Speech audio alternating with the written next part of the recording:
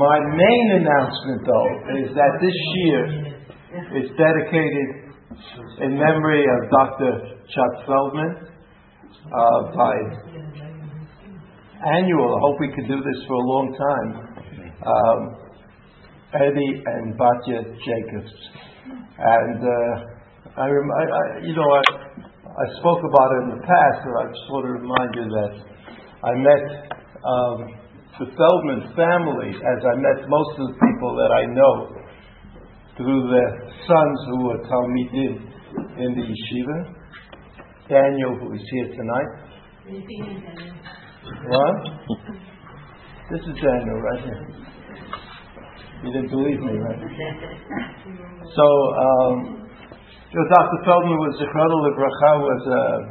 remarkable person who had a tremendous effect on the community, especially that he lived in. And he got things done in spite of the fact that he was really a very nice person, which in our world are qualities that don't always go together. Sometimes we make the mistake of thinking that people who are not nice people must really getting it done, because we get confused about that. But Dr. Feldman, who was an allergist, right, and was beloved by his patients as well as by the community, not all of which were his patients, I suppose, and who had a determining effect in building the shul in the neighborhood, the school, Frisch. But just, a remarkable. So it's an honor for me to be able to give this shiur, which tonight is Hanukkah. Tonight is Hanukkah. So I'm going to wing it. But the advantage is that I won't have to read the text that I can't see. It's not such a great disadvantage. Hanukkah has two primary motifs as far as we're concerned. One is the miracle of the candles, and the other is the war in which we were victorious through a variety of smaller miracles or side miracles. This double-valued statement about Hanukkah is contained in Al Hanisim, the paragraph that we say commemorating Hanukkah when we daven Shemona Esrei and when we say Birkat Hamazon. These two ideas are ever present. And we will always ask ourselves, we could always ask ourselves, well, who wins? Or what's really Hanukkah? What's the... What? Is it a recorder? I don't have it, but I think Sri has it. It's recording? Yeah, here's a sheet if you want it. What a world. Now, can I get one of these built into my head? It turns off all the time. That's a problem. Wow. So anyway, so you understand. You could ask. You have to ask yourself, what's Hanukkah? That's what the Gemara asked. My Hanukkah. The Gemara said, well, what is it? The candles, or is it the battle? Now, in the state of Israel, this is a real question, because Hanukkah is is a holiday that everybody participates in. It doesn't matter what your political affiliation is or the kind of yarmulke you wear. Hanukkah is your holiday in Israel. And that's partially because of the fact that the children don't go to school. So it must be a holiday. Now, all these children and all the parents of all these children have to answer that question. What is Hanukkah? So if you're more into, the young, feisty state of Israel, and you say, well, it was a war. The few defeated the many. Okay, that's us. We're the few. And so far we've defeated the many. No guarantee, but so far so good. Other kinds of people who are not so interested in going to the army, there are a few people like that as well in the state of Israel. They might say, oh, you like light. Light is so nice. It represents everything wonderful that you could imagine. You light lights for 8 days. The fact that you do something for 8 days on Hanukkah seems to turn the tide in favor of the candles.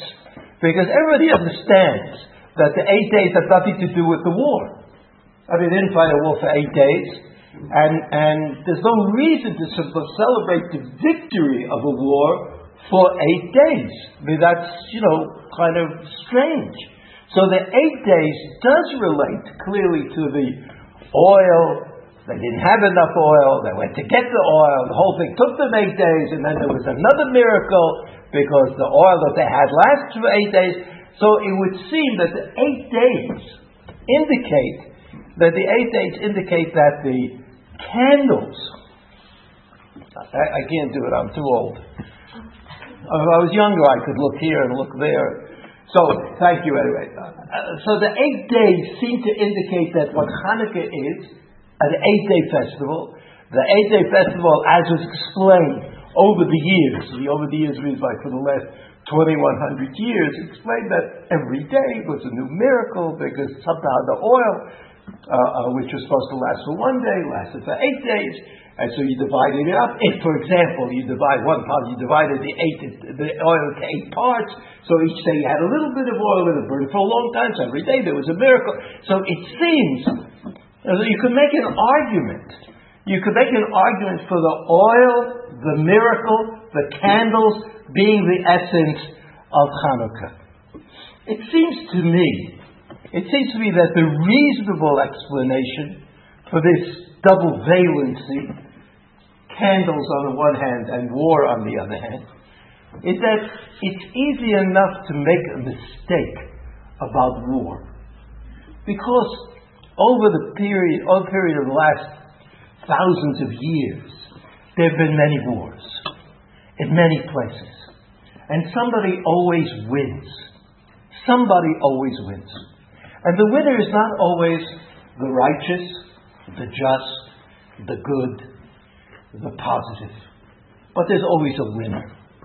What distinguished the war that the Maccabim waged against the Greek was the fact that the candles were lit. The fact that the Jewish people wanted to light the candles, that was a miracle. That was a miracle. I mean, what are they? That's all you're worried about? When you finish fighting the war, you celebrate. You light candles in the Beit HaMikdash. That's a miracle. That's a miracle. And that miracle received like topping, ISIS, a total irrelevancy.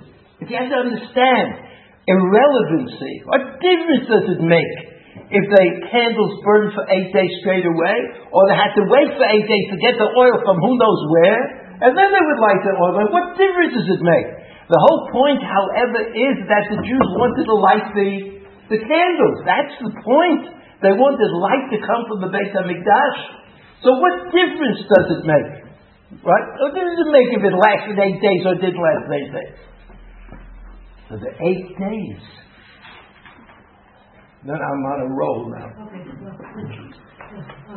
I'm not really a teacher. I like more to entertain. So, like teachers always want to draw the students in. I want to keep them away. The point is that God joined in the celebration of the oil.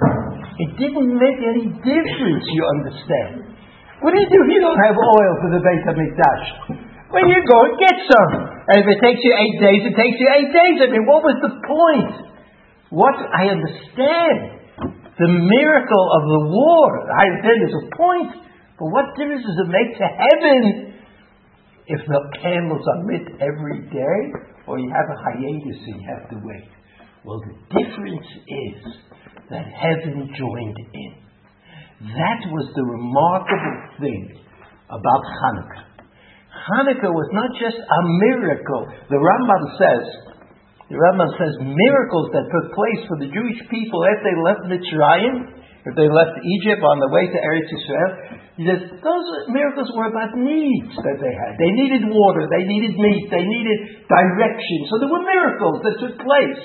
That's the Rambam. The Rambam doesn't see much point in a miracle. There's no point to it.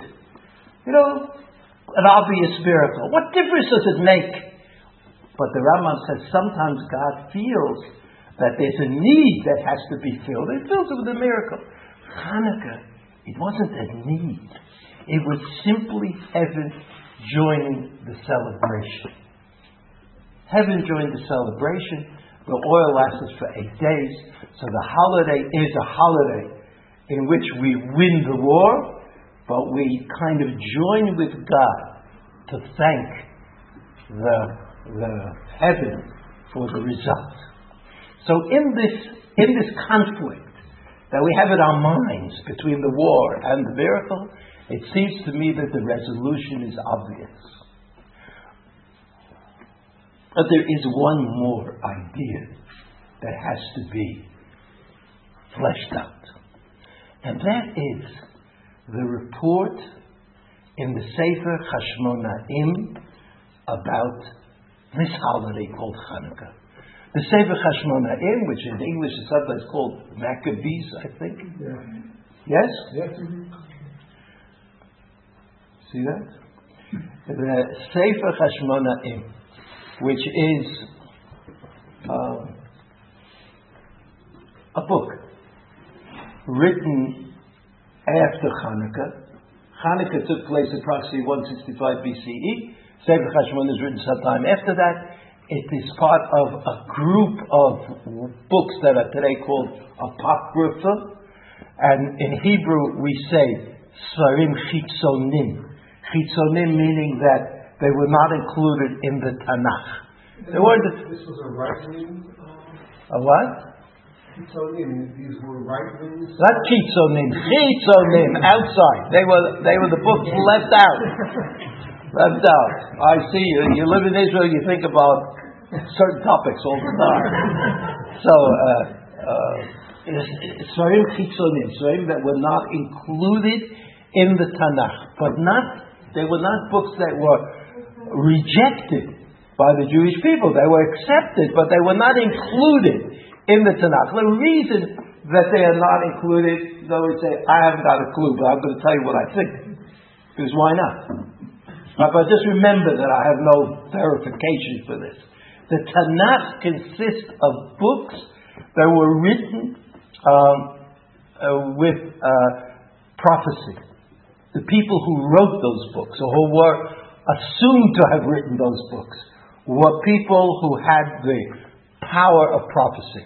There were other books, very good books, very important books, that were not written by prophets, were just written by good people and good teachers. They were not included.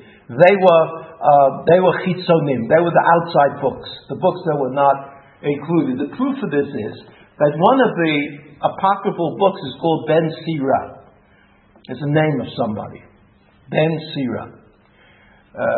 Ben Sira is a book that is very similar to Mishlei. It's like Mishlei. It has like a lot of short directives. You want to do the right thing? Do this. You want to do the right thing? Do that. That's Ben Sira. Now in the Gemara in Sanhedrin, in the last chapter of Sanhedrin, which we call Chelek, Perek Chelek, it's the parak that discusses the next world and the Mashiach and good guys and bad guys, and all. It's very interesting chapter. Unfortunately, it's the 10th in Sanhedrin. Nobody ever gets up to that. But sometimes, if you have interested in an interesting subject, could try the last chapter of Sanhedrin. Now, in that chapter in Sanhedrin, the Chachamim quote Ben Sira again and again and again. I mean, it means they knew it by heart, right? They didn't have computers. They knew Ben Sira by heart. Now, Ben Sira is one of the Svarim Chitzonim. It was not included in the Tanakh, but that doesn't mean that it was a bad book. But what it does mean is that we have no original copy of Ben Sira in Hebrew. we only have the Svarim Chitzonim in Greek. It's true that Yadin, I think, discovered in one of those picture books that he put out, fragments, parts of Ben Sira. But generally speaking, what I say is true nonetheless. There are always footnotes to everything anybody says. But generally speaking, the Svarim Chitzonim we have in Greek, we don't have them in Hebrew. In modern times, the Svarim Chitzonim were translated from Greek into Hebrew, into modern Hebrew. The name of the person who was associated with that enterprise is Aleph Kahana. Aleph Kahana is a little street near the Atid office. That's where I know about Avram Kahana. So in that group of books, in the Svarim Chitzonim, there's the Sefer HaMakkabim. Sefer HaMakkabim, which consists of 4 parts. Like, Divrei Hayamim is Aleph and Bet. And Sefer HaMakkabim is Aleph, Bet, and Gimel and Dalet. Sefer HaMakkabim Aleph and Bet is the story of Hanukkah. In the story of Hanukkah, gets up to he's telling the story. He's telling the story, he gets up to the critical part in the story.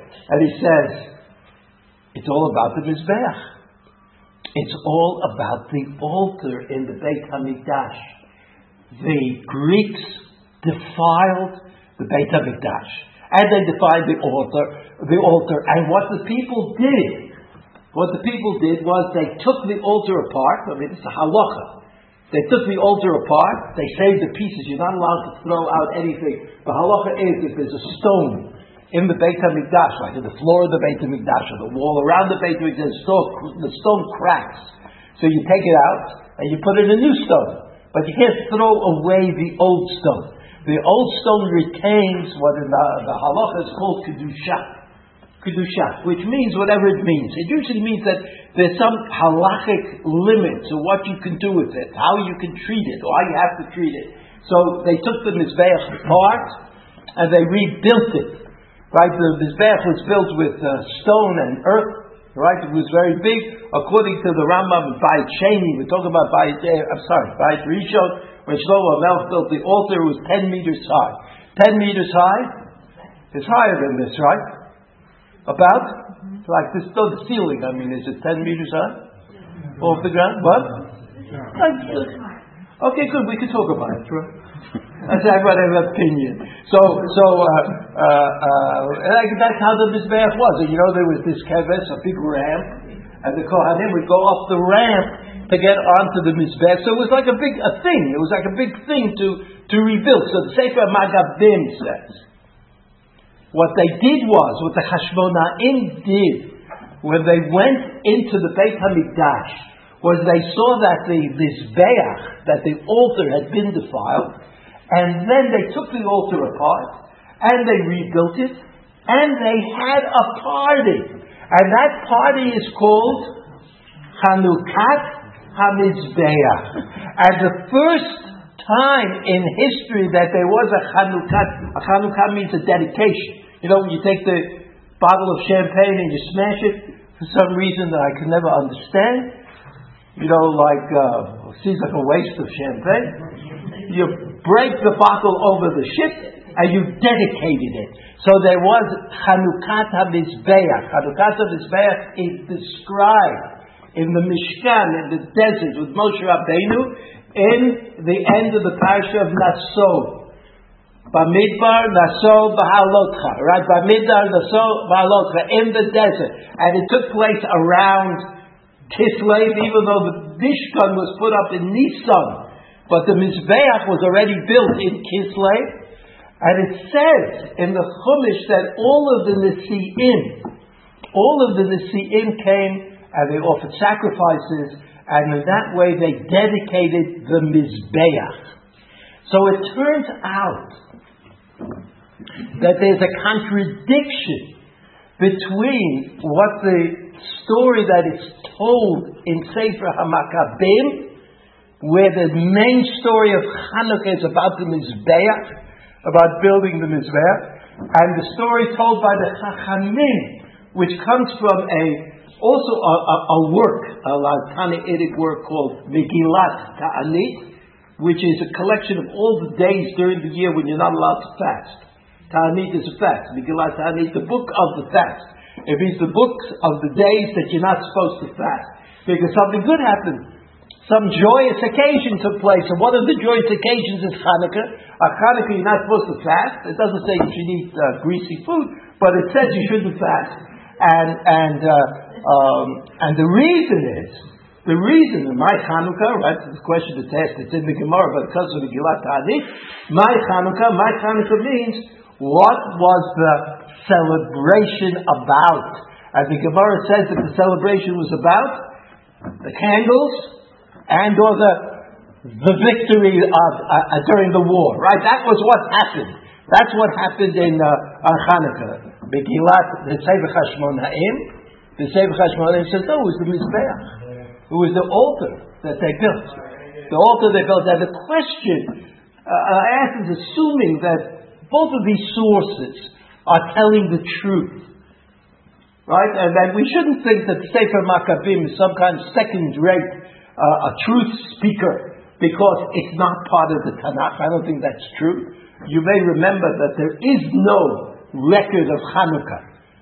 There is no holy book that relates to Hanukkah, right? As there is for Purim. Purim is a holiday that is written down in Torah Shebichtav, Megillat Esther, Torah Shebichtav. Hanukkah doesn't have it. That's the subject of a lot of thinking in modern times, right? The people who think about questions of that kind try to understand why it is that Purim is a Torah Shebichtav holiday and Hanukkah is a Torah Shebaal Peh holiday. But Torah Shebaal Peh holiday doesn't mean that the information that you get in Sefer Maccabim is incorrect, is wrong, is unacceptable, right?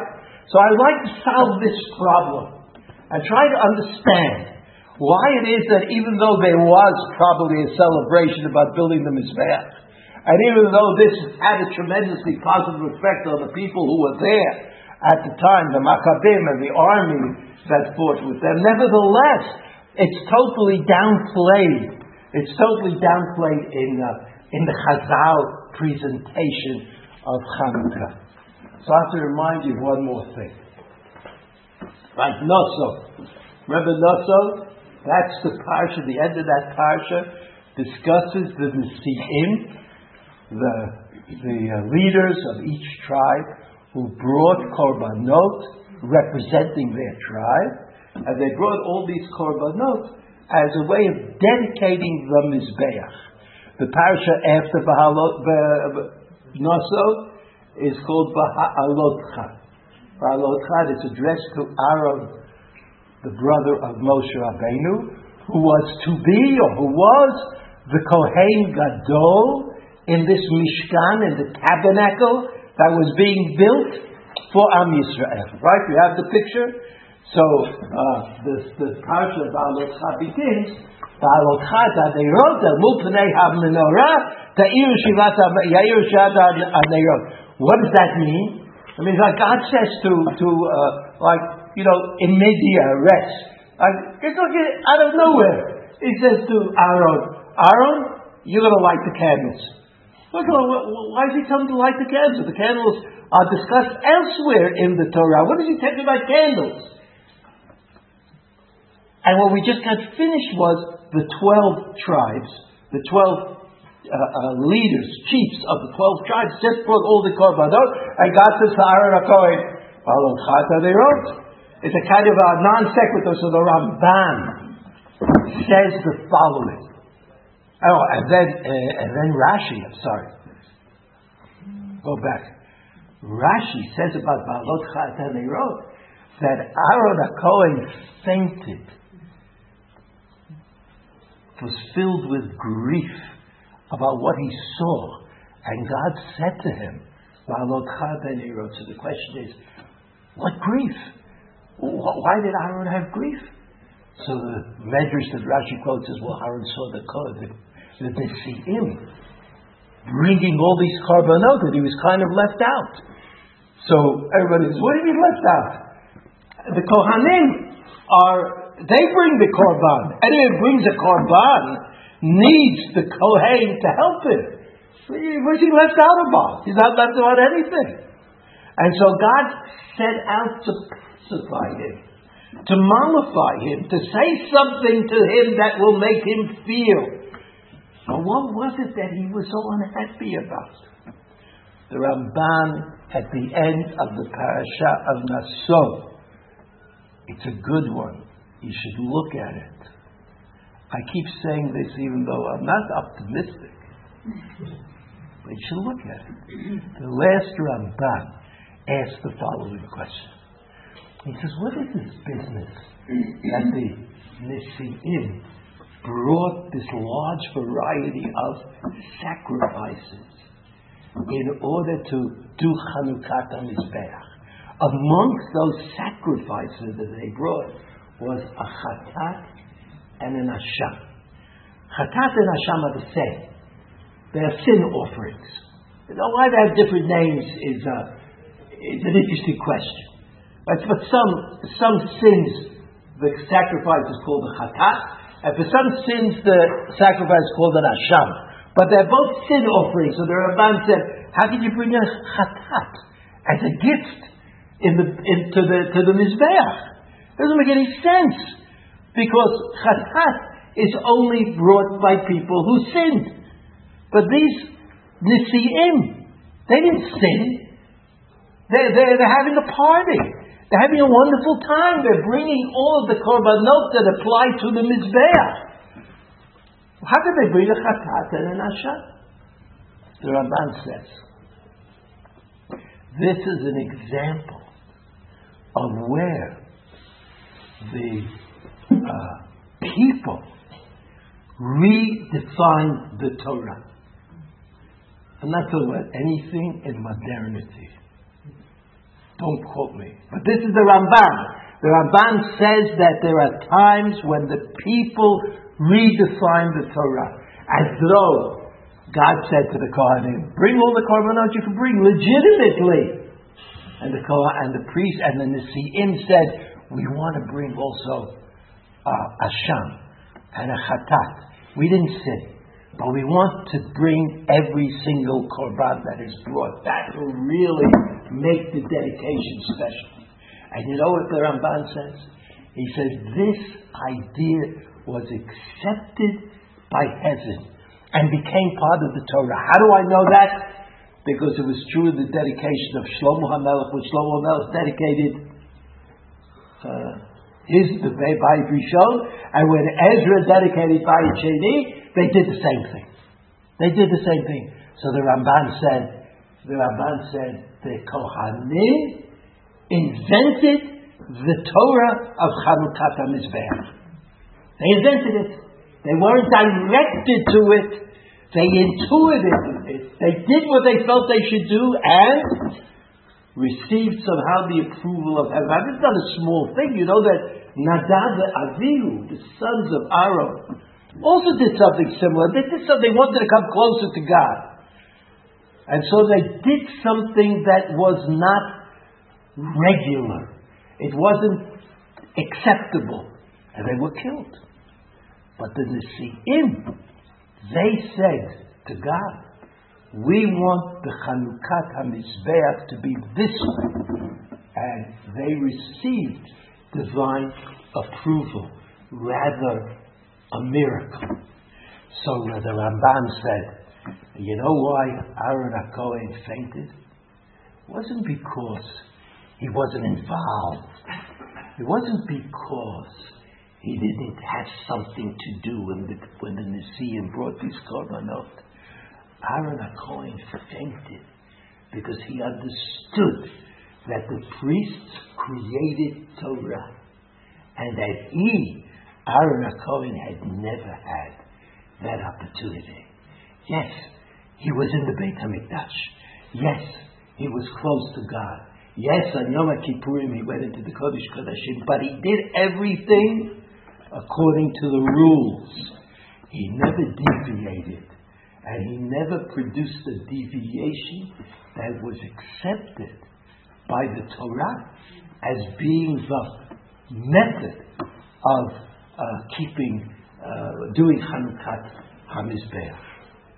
So Chanukat HaMizbeach was invented by the Nesiim, by these presidents of the various tribes.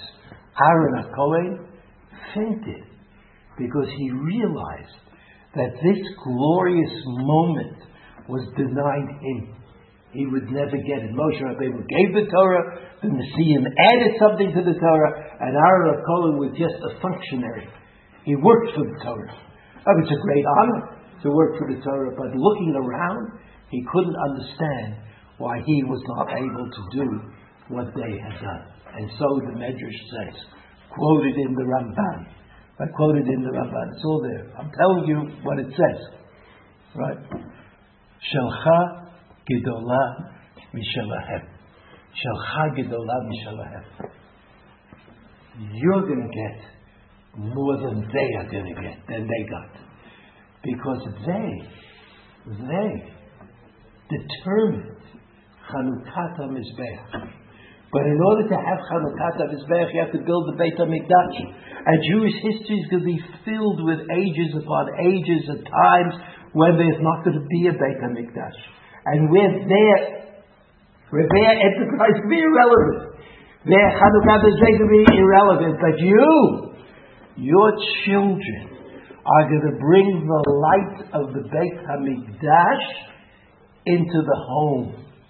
And every year, the light of the Beit HaMikdash will be lit in every home of Am Yisrael. That's you. You, Aaron HaKohen, are going to get that. That's your, because Aaron HaKohen was the one, they wrote, who was charged with lighting the candles of the Beit HaMikdash, and therefore the victory of his children, or Kohanim, right? Hashmonaim, Kohanim, that victory is going to bring the light of the Beit HaMikdash forever into the homes of Am Yisrael. You know that the light of the candles that you light, even though their purpose may be Pirsumei Nisa, like want everybody to know what happened, on Chanukah, but you also know that they have Kedusha.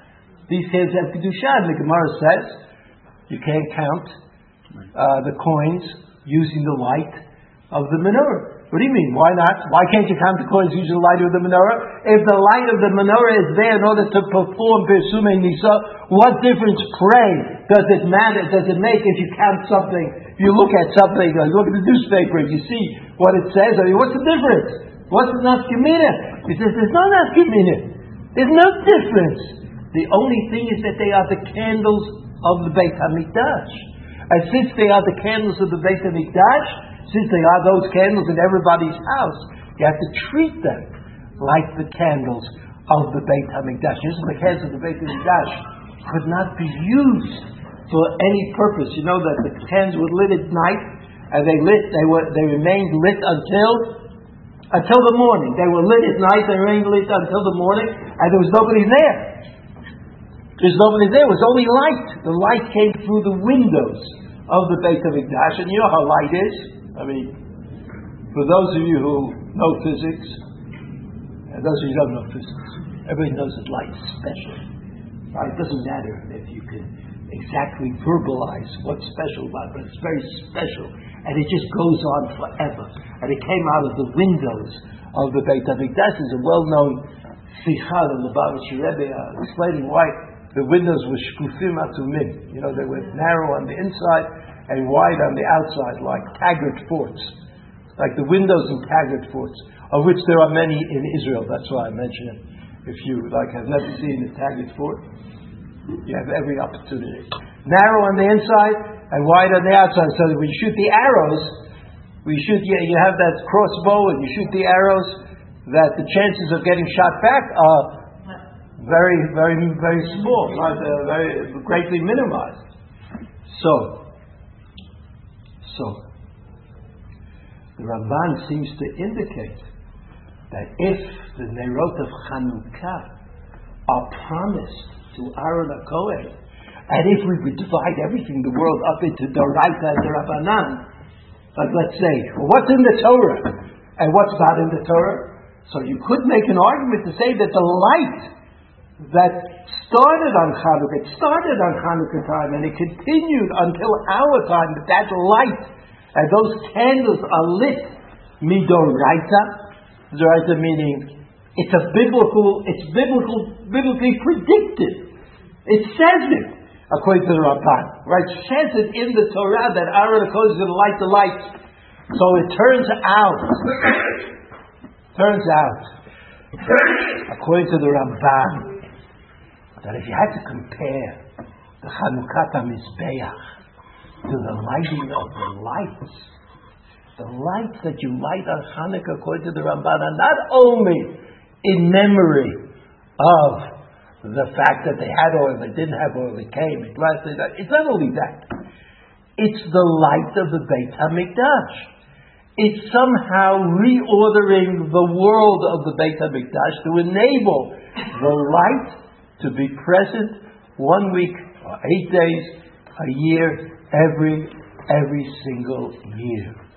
And so Chazal, I would argue that Chazal knew very well what the Sefer Hashmonaim said, and knew very well that there was a simcha at that time, after the war, that resulted from the rebuilding of the Mizbeach, and that simcha was notable. It was notable kind of a simcha because it imitated to some extent what happened with the Nesi'im in the Mizbah.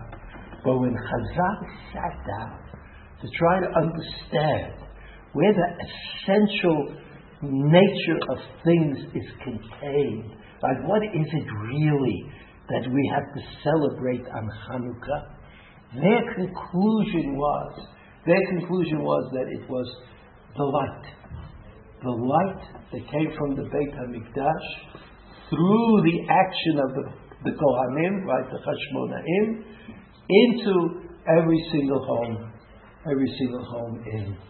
in Israel, through all the generations. And it's interesting also that even though the Jewish people suffered persecution for being Jewish, in many of those eras, one of those years and times, the Jewish people suffered various kinds of persecution, and they could have legitimately, I think, decided not to light the candle. Why should they suffer because they're lighting candles? They never made that decision. They moved the candles to the window. They moved them indoors. They did it late at night, early in the morning, when people were not so aware, but they never stopped lighting the candles. So as the Rambam says, you can add to the Rambam. The Rambam says, at the end of time, the Beit HaMikdash will be rebuilt, and the light will come out of the Beit HaMikdash as well, to which we add. And until that time, the light is with every single one of us. And it's certainly nice to see in Yerushalayim. You know, in Chutz La'aretz, unless you're in a very Jewish neighborhood, you kind of see lonely candelabra here and there. And it doesn't always make you feel wonderful about the Yerushalayim. It's a nice feeling to see that many people think that lighting the lights on Hanukkah is a very important thing.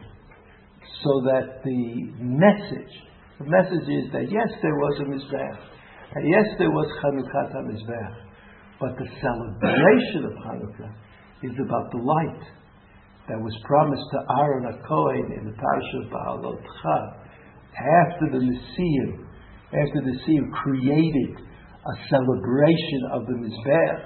God told Aaron HaKohen, Shalcha Gdola Mishalahem, yours is greater still than theirs, because you're going to bring the light of Beit HaMikdash permanently into every Jewish home. Chag Urim Sameach. A nuance that might be interesting about I've seen it everywhere. One of our sons-in-law is Chabadnik, and he goes from place to place. Two. Well, no. Well, yes. his wife is Muslim, by the way. And so he brings Hanukkah Soba. This goes back just if you were married, maybe some number of years ago. There's a restaurant up in the north that sells chazir. And he had the courage to go in there and bring a Hanukkah. And they had one burning already. I mean, and that's reality. Like you joke, on Pesach, you have the ham and eggs market. But I mean, that's a reality. They have Hanukkah burning this restaurant they're serving chazir. Look at that, sir. The Chabad is like a tsunami. It could overwhelm everything. So why should they overwhelm the trade restaurant? What about the Gemara that talks about other Rishon becoming afraid increasingly as the winter came along and the days get shorter and shorter, and therefore he I'm not sure how this, he lights a light or he has some sort of festival of lights or something like this, and perhaps that's also alluded to in this by this midrash. That is, people, the winter goes on and on, the golus goes on, and people are the winter solstice. Right. Yeah. At the time of winter solstice, as the golus goes on, which is considered to be like winter, and at the peak of it, at the coldest and the shortest day period, we have Hanukkah to remind us that even though it looks like golus will never end, it isn't true. That sounds good. I'll come to your shir. Did you want to mention Rabbi Nachman? What? Rabbi Nachman?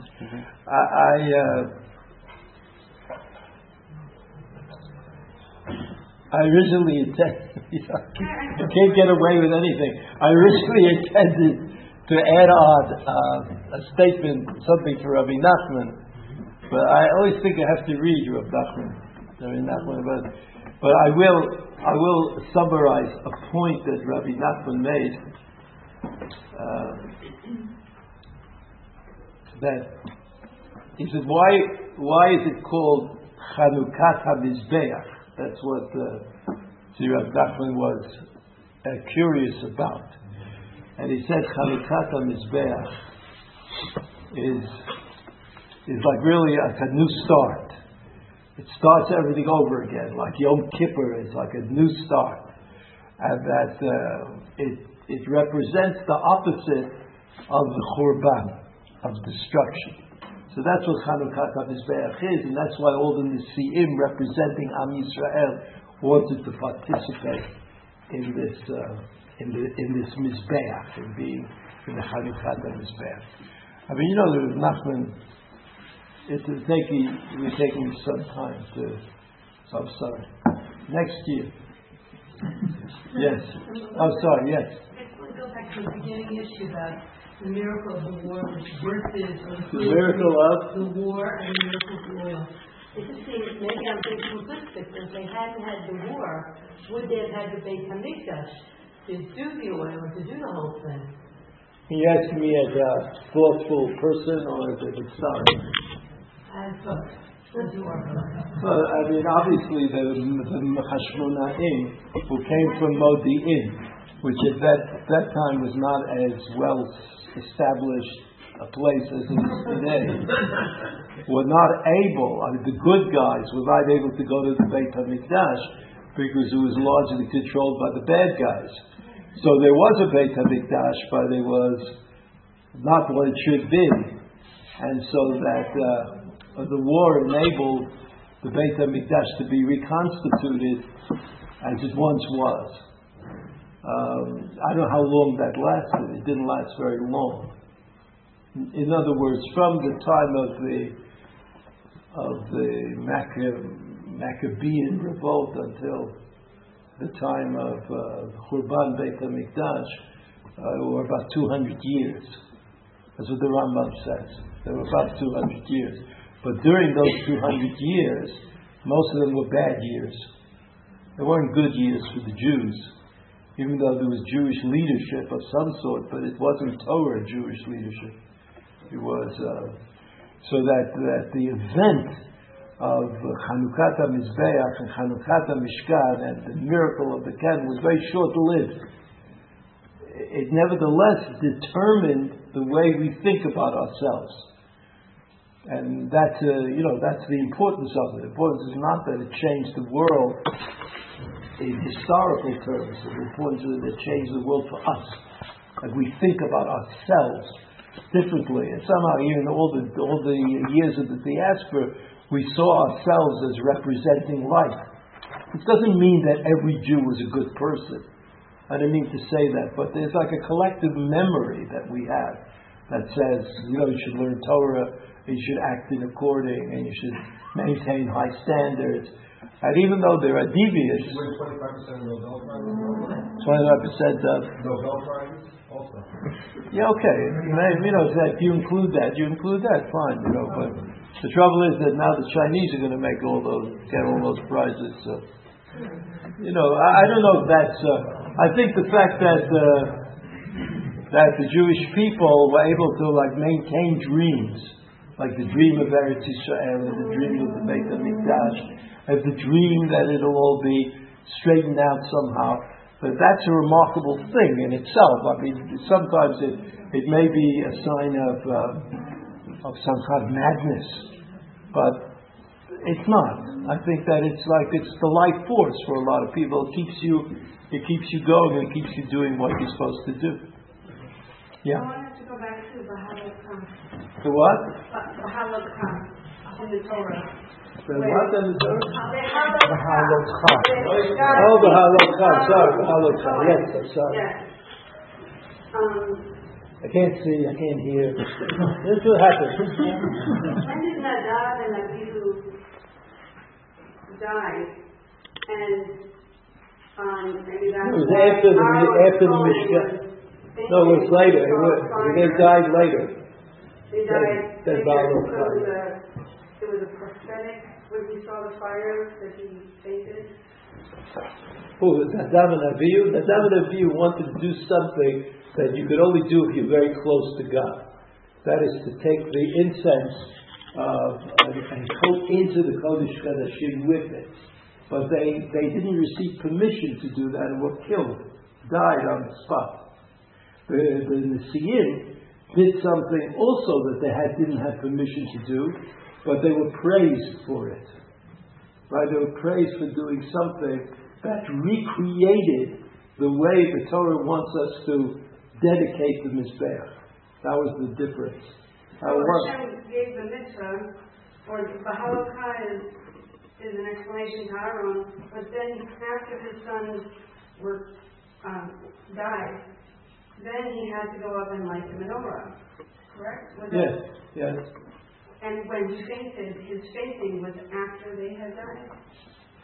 No. They died later. They died. Even though it's reported earlier in the Torah, they died later. I told you this was Kislev. Kislev before Nisan. In Nisan, the Mishkan was established.